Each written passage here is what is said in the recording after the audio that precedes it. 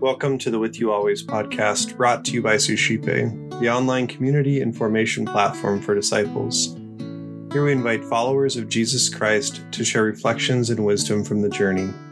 Our hope is to instill a recognition that God is indeed with us always.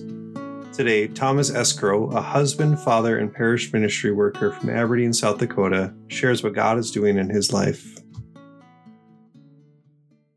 Hello, friends. I hope and pray you had a blessed Christmas and very happy New Year.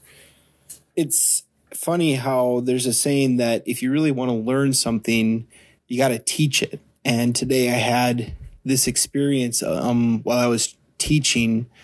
I was meeting individually with a second grader at our parish, and her fourth grade sister and her grandma, the second graders, preparing to receive her first reconciliation. And grandma just needed a little help leading her grandchild through our preparation material. So I'm meeting with them, and we're talking through the sacrament of reconciliation. And just out of the blue, it wasn't in the book or anything, but we're talking about how sin makes us distant from God, cuts off our relationship or weakens our relationship, and mortal and venial sin and things like that. And how God gives us the sacrament to reconcile us back to him. What does it mean to reconcile? What is penance? What is contrition? All these different things, all these catechetical things that are important. But in the midst of all of it, or maybe at the end of all of it, I asked them, why would God do this? Why would God want this? And the second grader, to my surprise, said, well, because God wants to reconcile to us. And that she even used that word for a second grader, which was kind of impressive. But he wants to be in relationship with us. The fourth grader chimed in. And I said, yeah, why? That's absolutely correct. But why would God want that? Why does God, who doesn't need us, doesn't need anything, is perfect and infinite and powerful and everything in and of himself, why does he want us, who are mere creatures, to be reconciled to him? And it just dawned on both of their faces, and they both said it at the same time. They said, because he loves us. He loves us so much. And it was just this moment for me where, like, the point I was trying to make to them hit me just as hard as it hit them. And I was like, yes, yes, God loves us. God is love. And he loves us so much that no matter how many times we walk away from him, no matter how many times we fall away and disobey his commandments and make stupid mistakes like I always do, he's always offering us his mercy and his reconciliation because he loves us. Such a central point to our faith, and something that's so profoundly simple and yet so complex and deep and mysterious that we can spend the rest of our lives reflecting upon it. And this Christmas season, we've heard a lot in the church, in the daily mass readings, from St. John, from the first letter of St. John. So I just want to read, this is 1 John chapter 4, verses 7 through 12. John writes, "Beloved, let us love one another, for love is of God, and he who loves is born of God and knows God. He who does not love does not know God, for God is love. In this, the love of God was made manifest among us, that God sent his only begotten Son into the world so that we might live through him. In this is love, not that we loved God, but that he loved us and sent his Son to be the expiation for our sins. Beloved, if God so loved us, we also ought to love one another. No man has ever seen God. If we love one another, God abides in us, and his love is perfected in us." So this is the love of God, that he sent his Son to reconcile us back to the Father through the perfect sacrifice on the cross. But even beyond the sacrifice of Christ and above his glorious resurrection, God again sent the Holy Spirit. The Father and the Son send the Holy Spirit so that we might love like he loved, that we might have a perfect example of what it means to lay down our lives and the help of his own divine life in grace through the Holy Spirit, so that we might emulate and be one and united to God in this great love.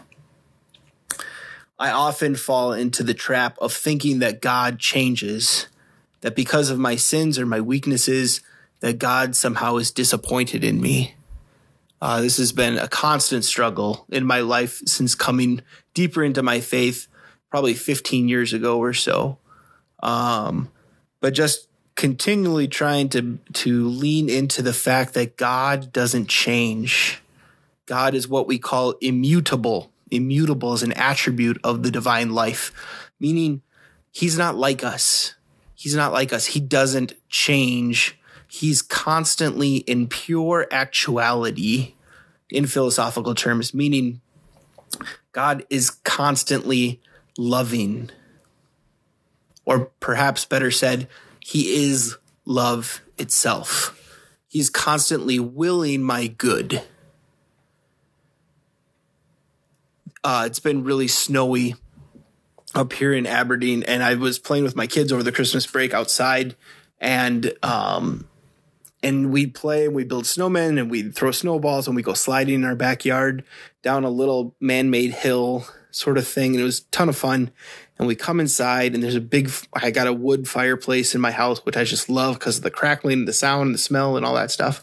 And there's sort of a metal grate around it. And we take off our hats and our mittens and our scarves and whatnot. And it's all like sopping wet, right?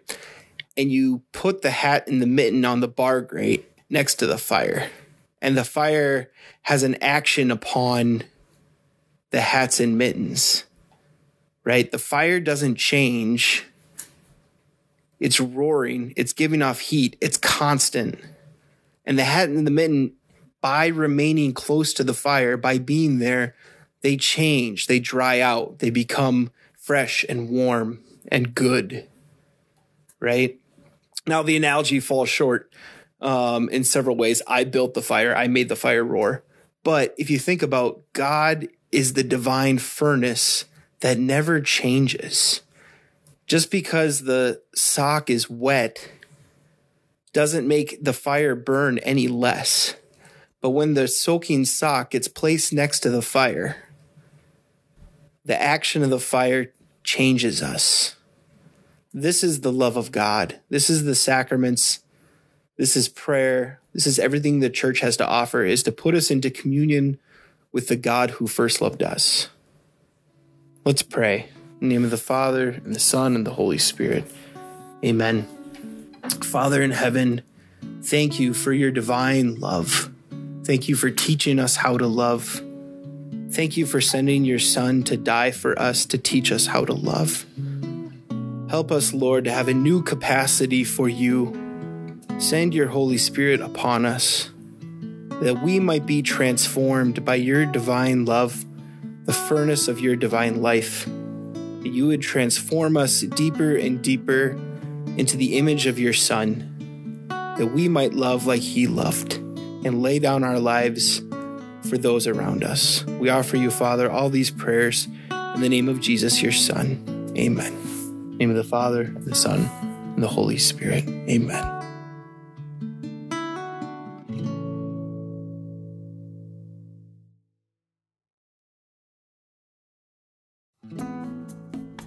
Hi everyone, my name is Eric Gallagher, the founder of Suscipe, the online community and formation platform for disciples. I wanted to take a moment to thank you for listening and also to encourage you to check out our online community at suscipe.co. That's suscipe.co. At suscipe.co, we're constantly offering free book studies, self-guided mini retreats, opportunities for family fun, prayer, and more.